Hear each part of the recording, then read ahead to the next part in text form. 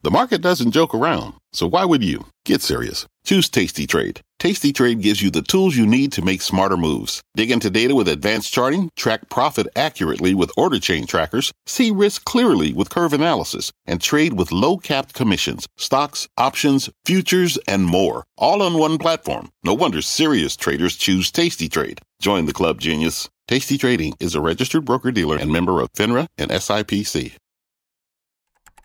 Bring in show music, please.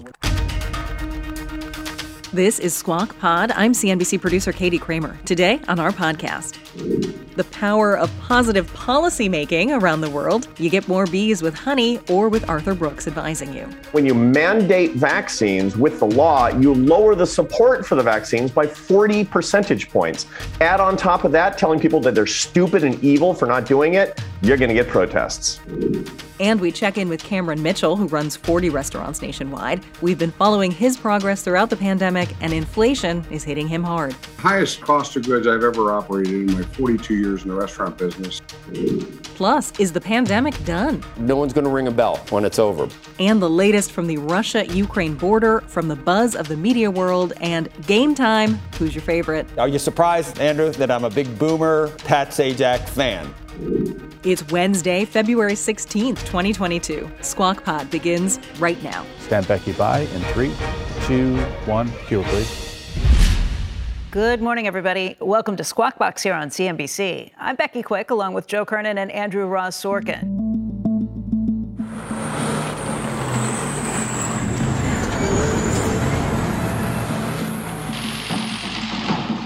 Good afternoon. Today I'd like to provide an update on the crisis involving Russia and Ukraine. If Russia does invade in the days and weeks ahead, the human cost for Ukraine will be immense. And the strategic cost for Russia will also be immense.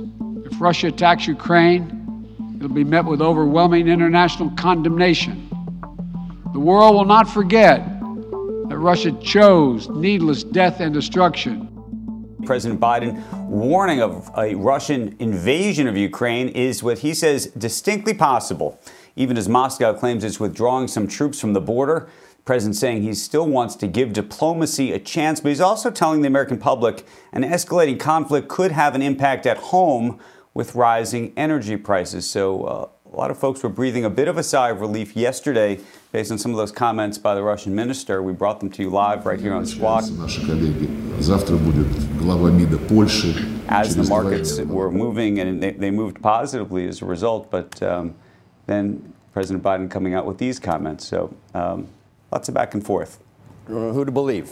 Who to believe? And for a while, people, there's been one side that said that Ukraine never really necessarily believed that it was going to be imminent, but that seemed like they were just whistling past the graveyard for Zelensky to try to keep his people calm and to not worry about it, and that we were hyping the possibility. And I don't know whether that's true. A lot of people say Putin already got what he wanted. Energy prices are up, and I guess, he can Place on the world stage, Joe. Place on the world stage. Well, right. What about the cyber attacks? Cyber attacks also accomplishing what he wants. Right, taking place on this. You can say you're going to pull back, even though, look, at this point, NATO's Secretary General has said that they're not seeing any pullback in the troops on the ground. So far, we have not seen any de-escalation on the ground. On the contrary, it appears that Russia continues the military build-up. Can make these comments, and you're hoping it's a way to an off-ramp to avoid some of these things. I certainly hope that's what's happening. And the ridiculous, it looked like almost a play where he said, maybe we should have some more negotiation. Putin goes, yes, let's pursue that ridiculous set. The way that Russia does so many things in terms of propaganda, where you're watching and you're like, are we really supposed to believe this? And they don't care. They do. So I don't know what. And this could be a long process. Just because it doesn't happen today, tomorrow, next week, next month, who knows whether Ukraine ever can. That's why I think they want to be in NATO for so they can plan long term. Because right now, I don't know if Ukraine can plan long term for being independent. Look, the good news is the longer this goes, the less of an immediate threat it becomes, just because winter is not Europe's friend when it comes to this. They are reliant on Russian natural gas to get them through the heat, the months that they need heat. So the reason you see the pressure right now is because it really puts them in a very difficult spot. The warmer it gets, the little more room there is to breathe for them, too. Yeah, I was thinking about, I mean, we do have it pretty cushy. How do you like a Russian winter on the front lines of Ukraine? And I mean, just think about that. We're very lucky. We're lucky we're here. I think I'm glad I'm not a troop stationed on the Belarus border.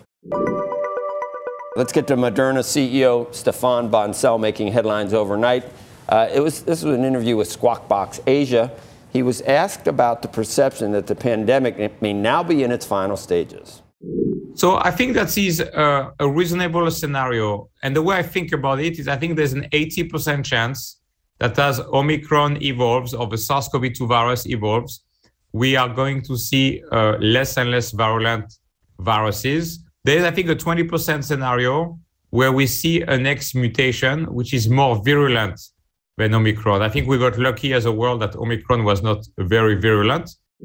We've always hoped that, as in previous pandemics, we've seen the virulence go down and down and down. I don't know, 20% that it could be more virulent? I don't know. I don't, I mean, when you too were much first for talking me. about 20% this, is still too high. I felt great. I love that Stefan is saying that the end looks like it's here for this, and that made me really positive heading into this. But listening to what he actually said, a 20% chance of a more virulent strain, that's not great. One in five. We're torn between, there will be variants and natural immunity, as well as people that have triple vaxxed or whatever.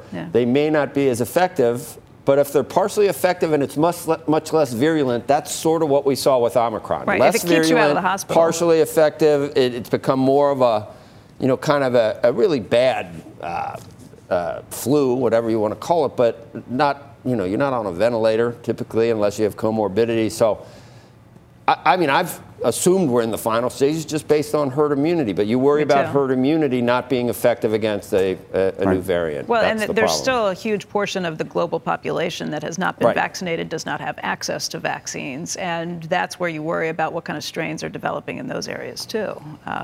So again, we are very lucky to be where we are.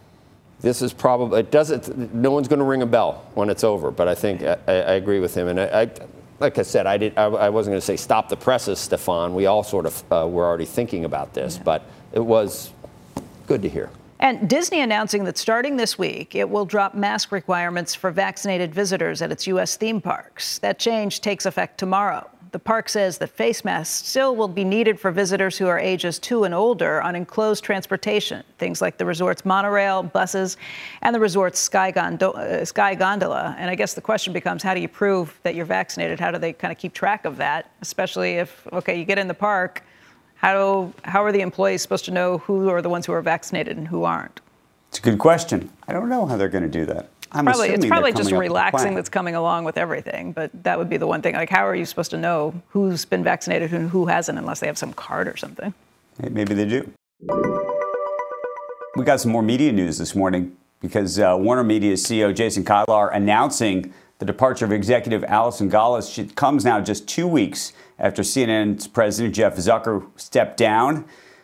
We should say fired, after failing to disclose a consensual relationship with Gollust. In a memo last night, Kilar wrote that an internal investigation found violation of company policies, including CNN's news standards and practices by Zucker, Gollust, and former anchor Chris Cuomo. Gollust had put out a separate statement last night accusing Warner Media of retaliation. She said the company is trying to change the narrative after its disastrous handling of the last 2 weeks. So, a lot of folks focused on that. There was a story in the New York Times that sort of went through piece by piece what exactly happened over the last not just 2 weeks, but frankly, past 4 months, and the arguments around what was going on during these internal investigations, what really led to it with Chris Cuomo, perhaps this another woman who had come forward.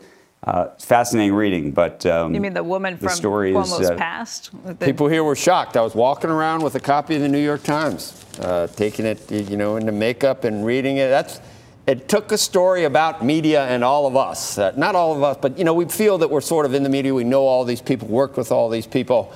And that's what I was reading the New York Times. I tried not to read anything else, and I tried to cover my. I don't want to see any of the other stuff, but this I did. And it's a huge article with a lot of really sort of uncomfortable things about the relationship between everybody and they call them the Cuomo brothers, which sounds like, I don't know what that sounds like, but.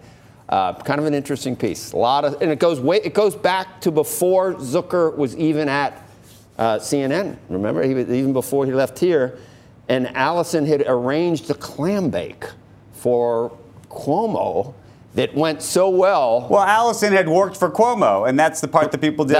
People knew that, though, over the past 2 weeks. I don't think that part was new. It was before she worked for Cuomo. She worked for Cuomo after she did so well on if you read the piece, she worked for him after she did so well organizing the clam bake was when she went to work for him.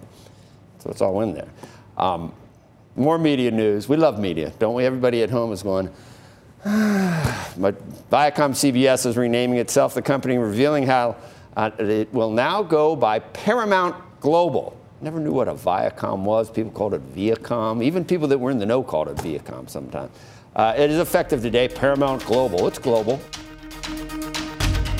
Next on Squawk Pod. At the height of the coronavirus pandemic in March 2020, restaurateur Cameron Mitchell closed his doors and laid off more than 4,000 employees. We don't have contingency plans in place for the absolute unimaginable. 17 days ago, I thought our business was in great shape and doing great. And today, it's closed. But today, even with rising inflation and labor costs, Cameron Mitchell Restaurants is making the comeback of a lifetime. I'm optimistic that hopefully this may not be the end of COVID, but at least we have it under control. So I'm optimistic about 22 and the future of our industry. What's on the horizon for financial markets?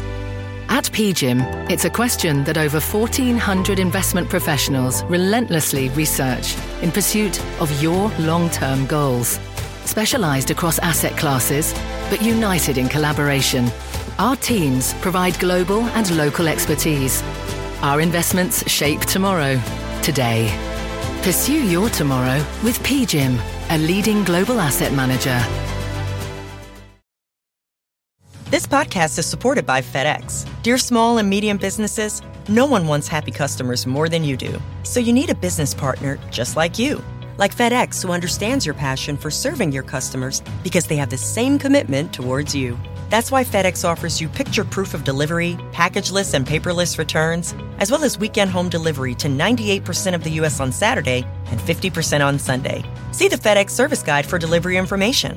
What's more, FedEx Ground is faster to more locations than UPS Ground. Trust FedEx for timely deliveries. See what FedEx can do for your business. Absolutely, positively FedEx.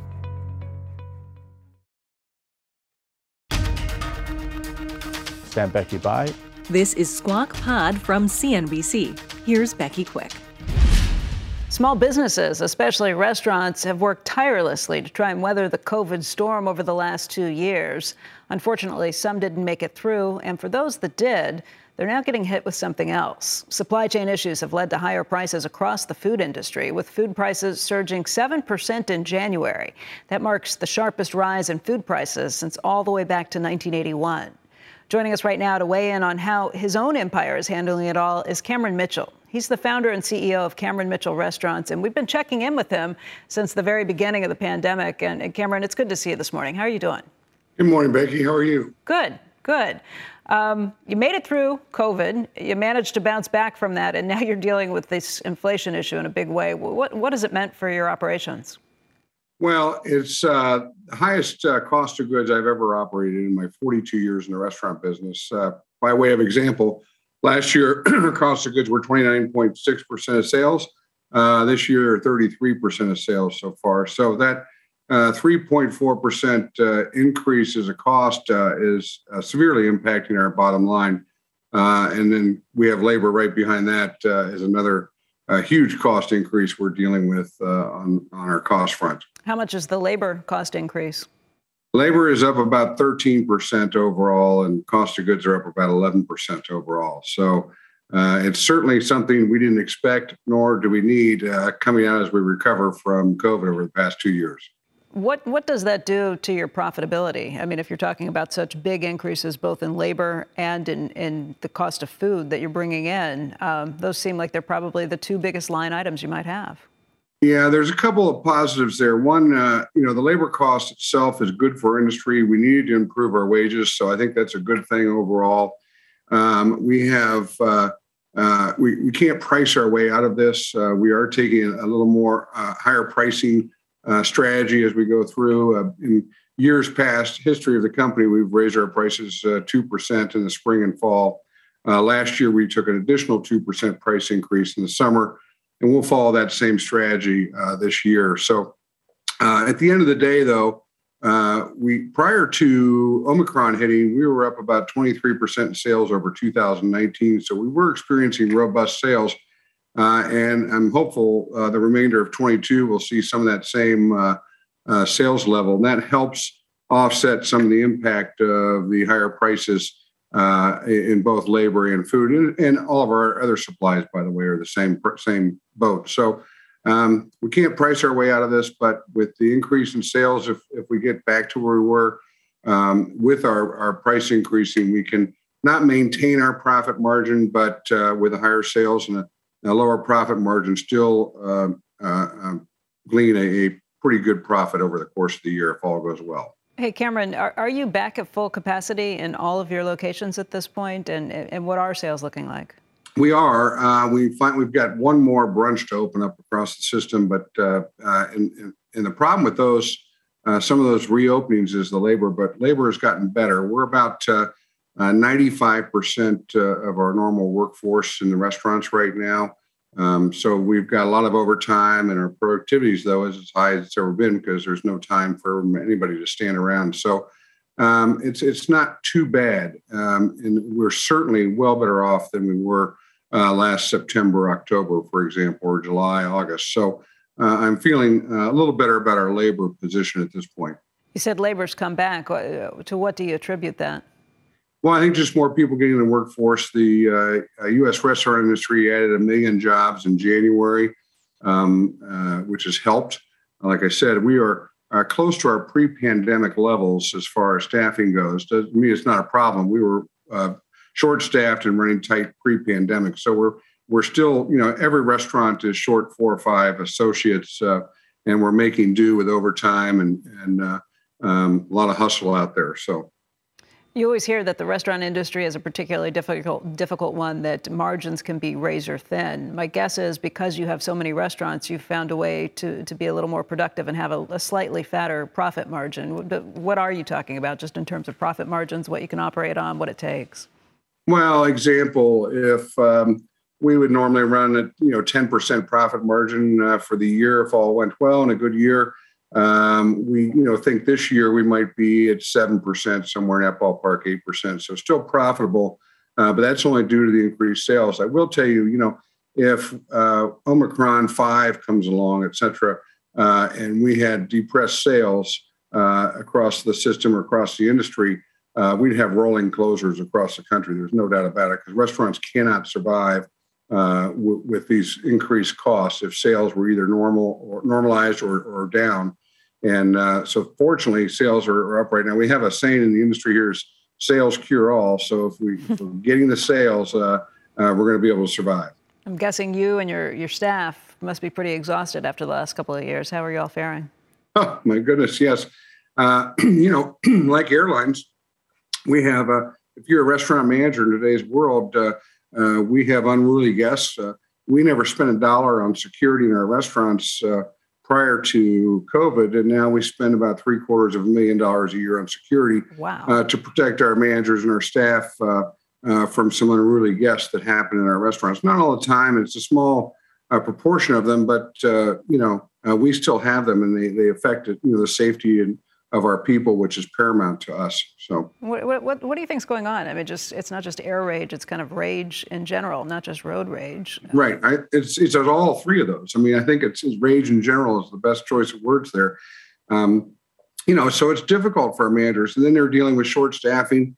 Certainly when the Omicron hit in late December and January, we had hundreds of staff members out, and it was very difficult there. And then we've got the rising costs and the supply chain issues. Our people are constantly scrambling to get product in, et cetera, that we need. So it's very challenging for our day-to-day operations out there.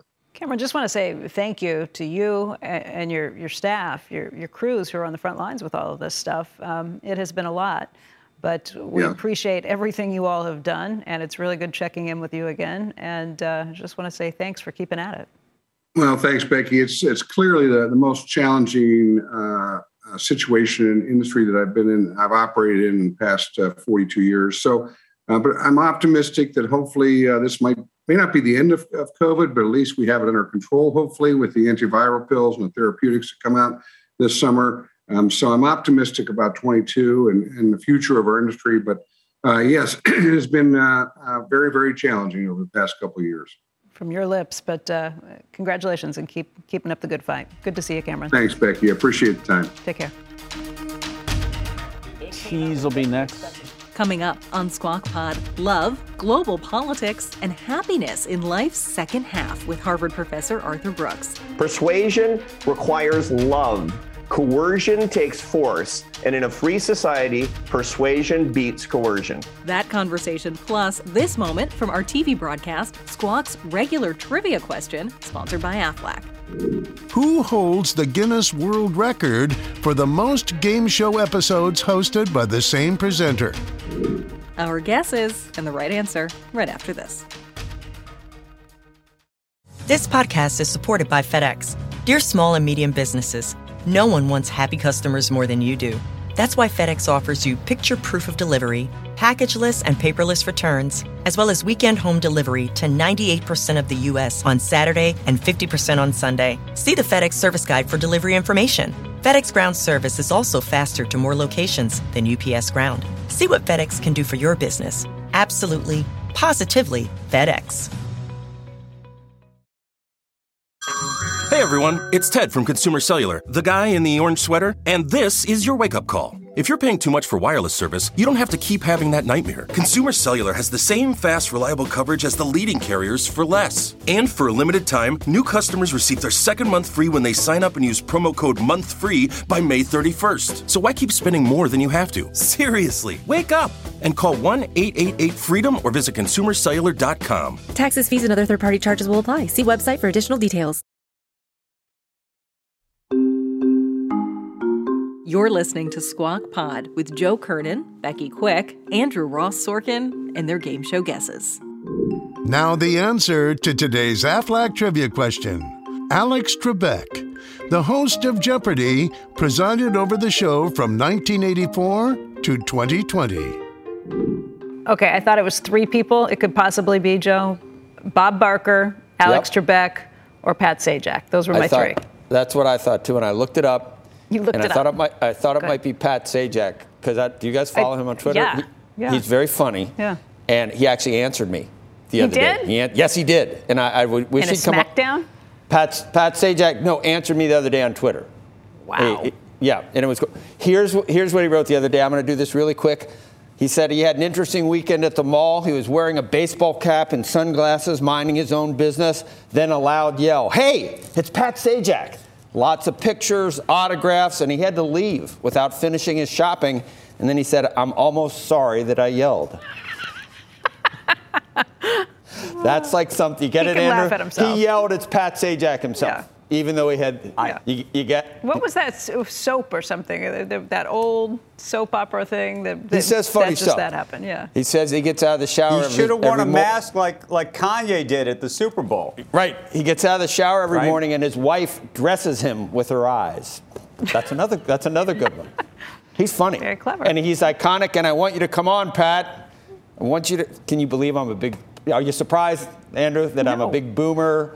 Pat Sajak fan. I was a Wheel of Fortune fan. I am a Wheel of Fortune fan. I mean, Pat and Vanna White. I'm useless at doing it because I just put the letters together. I don't know how we're going to transition to this next story, but we're going to try.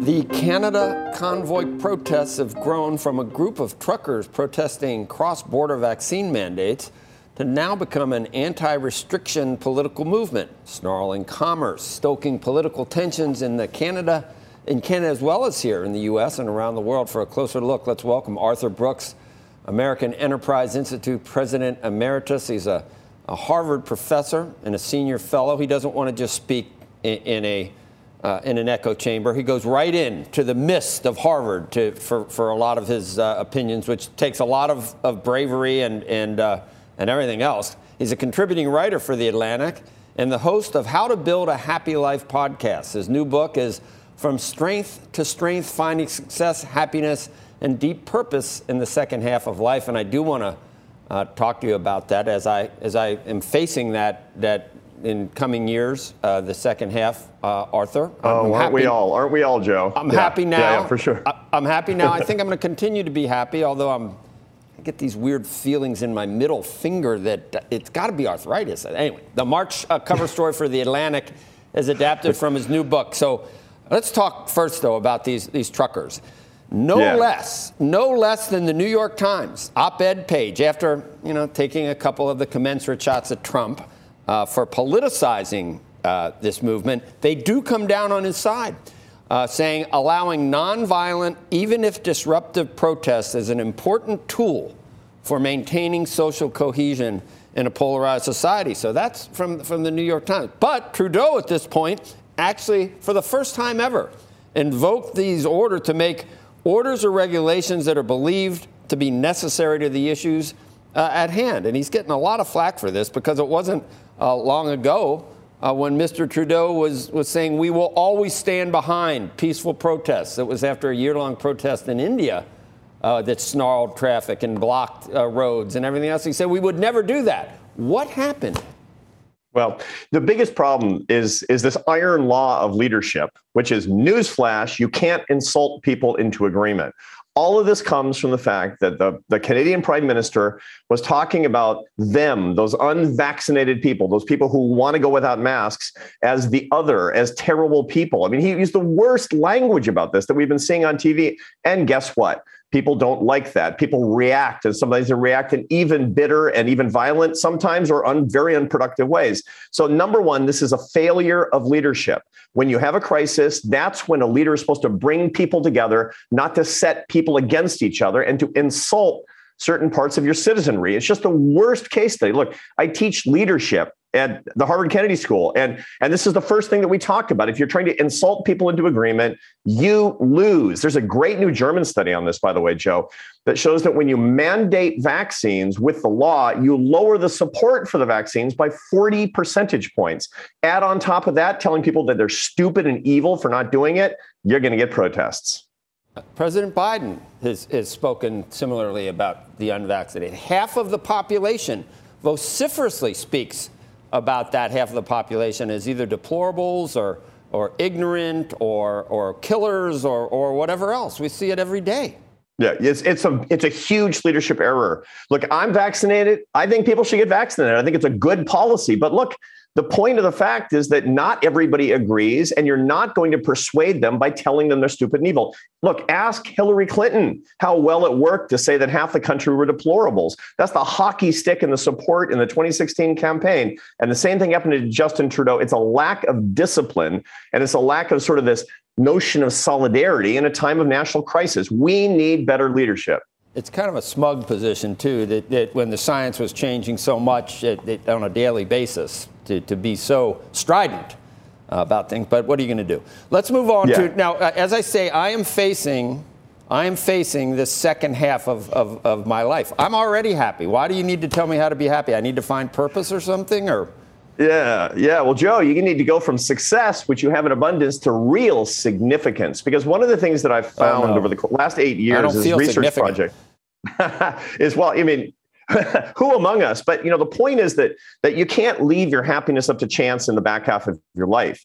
I always thought that kind of, sure, I hope I'm happier when I'm 75 than when I was 25. But there's a lot that you can do. And so this is a book that gives a step-by-step 7-part plan that mimics the habits of the happiest old people. What can you do at 25 or 45 or 65? How old? What's that? I mean, I'm happy now. At 90, I might have some issues, I think, although I think I might be okay. Well, if you do the right things now, you will be happier at 90. That's the thing. If you actually do the 7 things in this book about thinking about things where you can get stronger as opposed to thinking about the good old days when your career was in its heyday, by instead of adding stuff to your life, taking things away from your life so that you can reveal the most important things to you, to build the root system of the relationships in your life, to start walking your spiritual path again. These are the things that I talk step by step, how people do it and how we all can do it. And we all deserve to be happier when we're older. And that's the point of the book. Hey, Arthur, I have a different question. I just want to go back to what you're saying about how to approach this. And I actually think, frankly, that I have failed in the sort of arguments about vaccines, in some cases masking and the like, because of this sort of larger issue in terms of trying to persuade people and trying to do it in the right way. But at the same time, as I was listening to you, I was thinking to myself, here's a guy who's always trying to persuade people and across all walks of life on both sides of the political party. I got a little button here. This little button, and there are times when I reach for it, and it's like it doesn't work. But then again, there are times when it's just so good. Anyway, Joe's got a kill switch. I can't believe it. Oh, my God. I would take half my salary. I would, if I had that kill switch could actually go in. Look, I want Andrew back. Let's hear what Andrew was saying. What happened to Andrew? Here, I'm right here. He really did get the kill. Okay, he got the kill switch. I don't know what happened. But no, what I was going to say is, as you're making these arguments, you take a shot at Hillary Clinton, you take a shot at Biden, as demagoguing and criticizing people, and then obviously there was a president in the middle who was probably worse at that, more complicated, at least. I'll put it politely, than any of those folks. And I don't understand why you do that. I know you're a conservative, but I think when you're trying to bring people under the tent, I don't understand why you wouldn't say, you know what, like, this is how it's happened. Yeah, okay, let me continue then. You're absolutely right.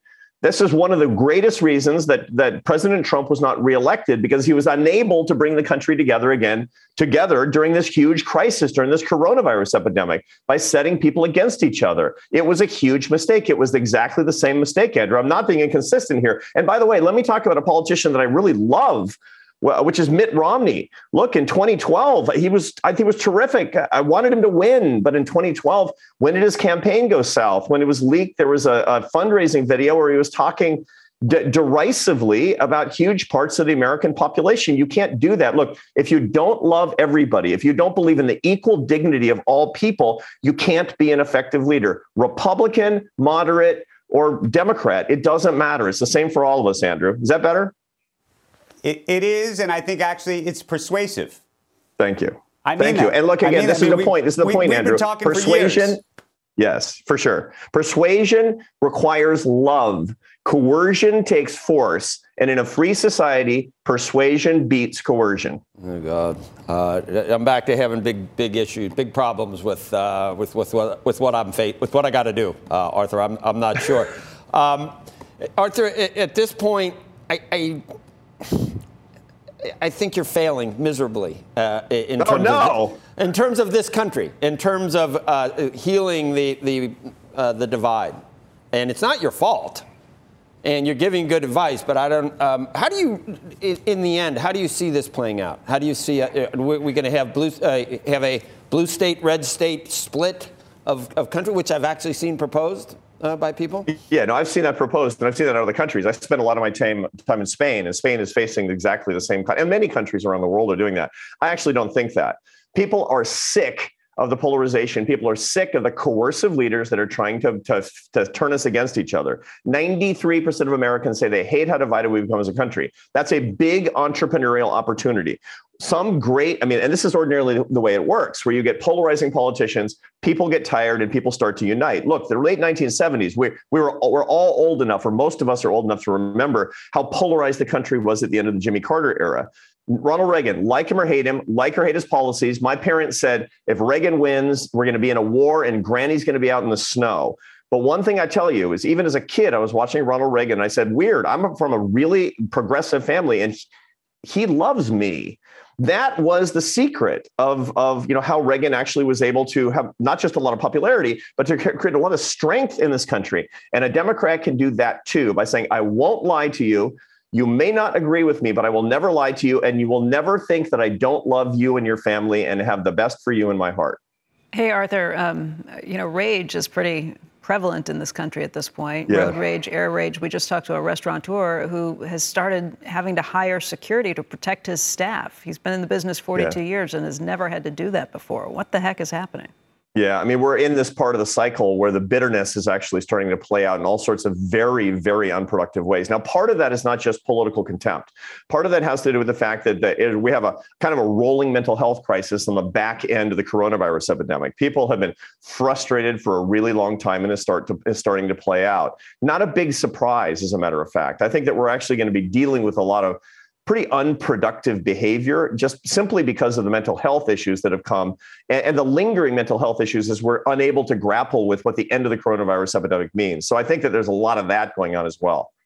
So the books for everybody, I mean, I get stuff all the time from millennials and generation, whatever they are, that they think they're going to live forever. They don't ask. They ask for whom the bell tolls. They don't know that it tolls for thee. And that, I mean, I think everybody can learn from that, right? And with some age comes some wisdom, doesn't it?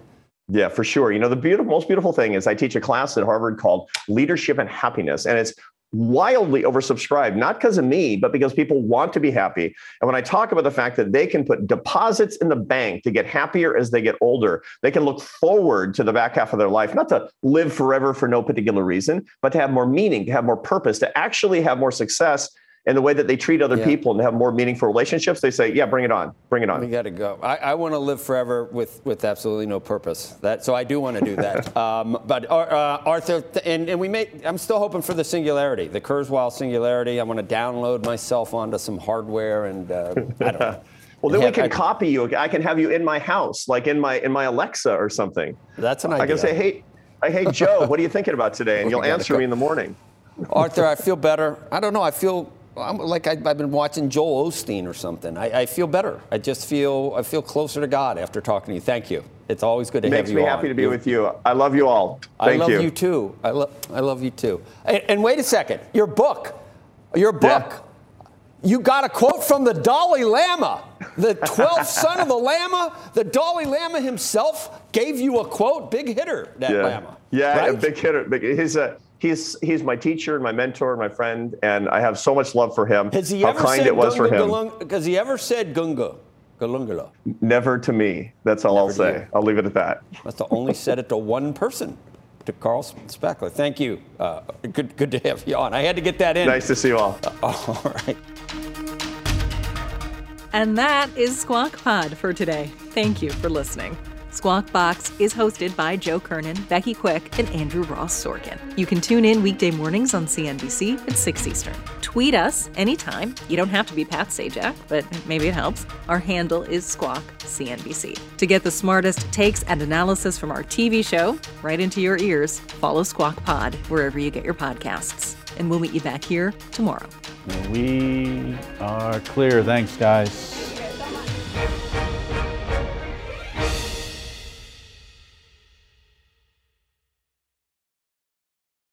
This podcast is supported by FedEx. Dear small and medium businesses, no one wants happy customers more than you do. So you need a business partner just like you.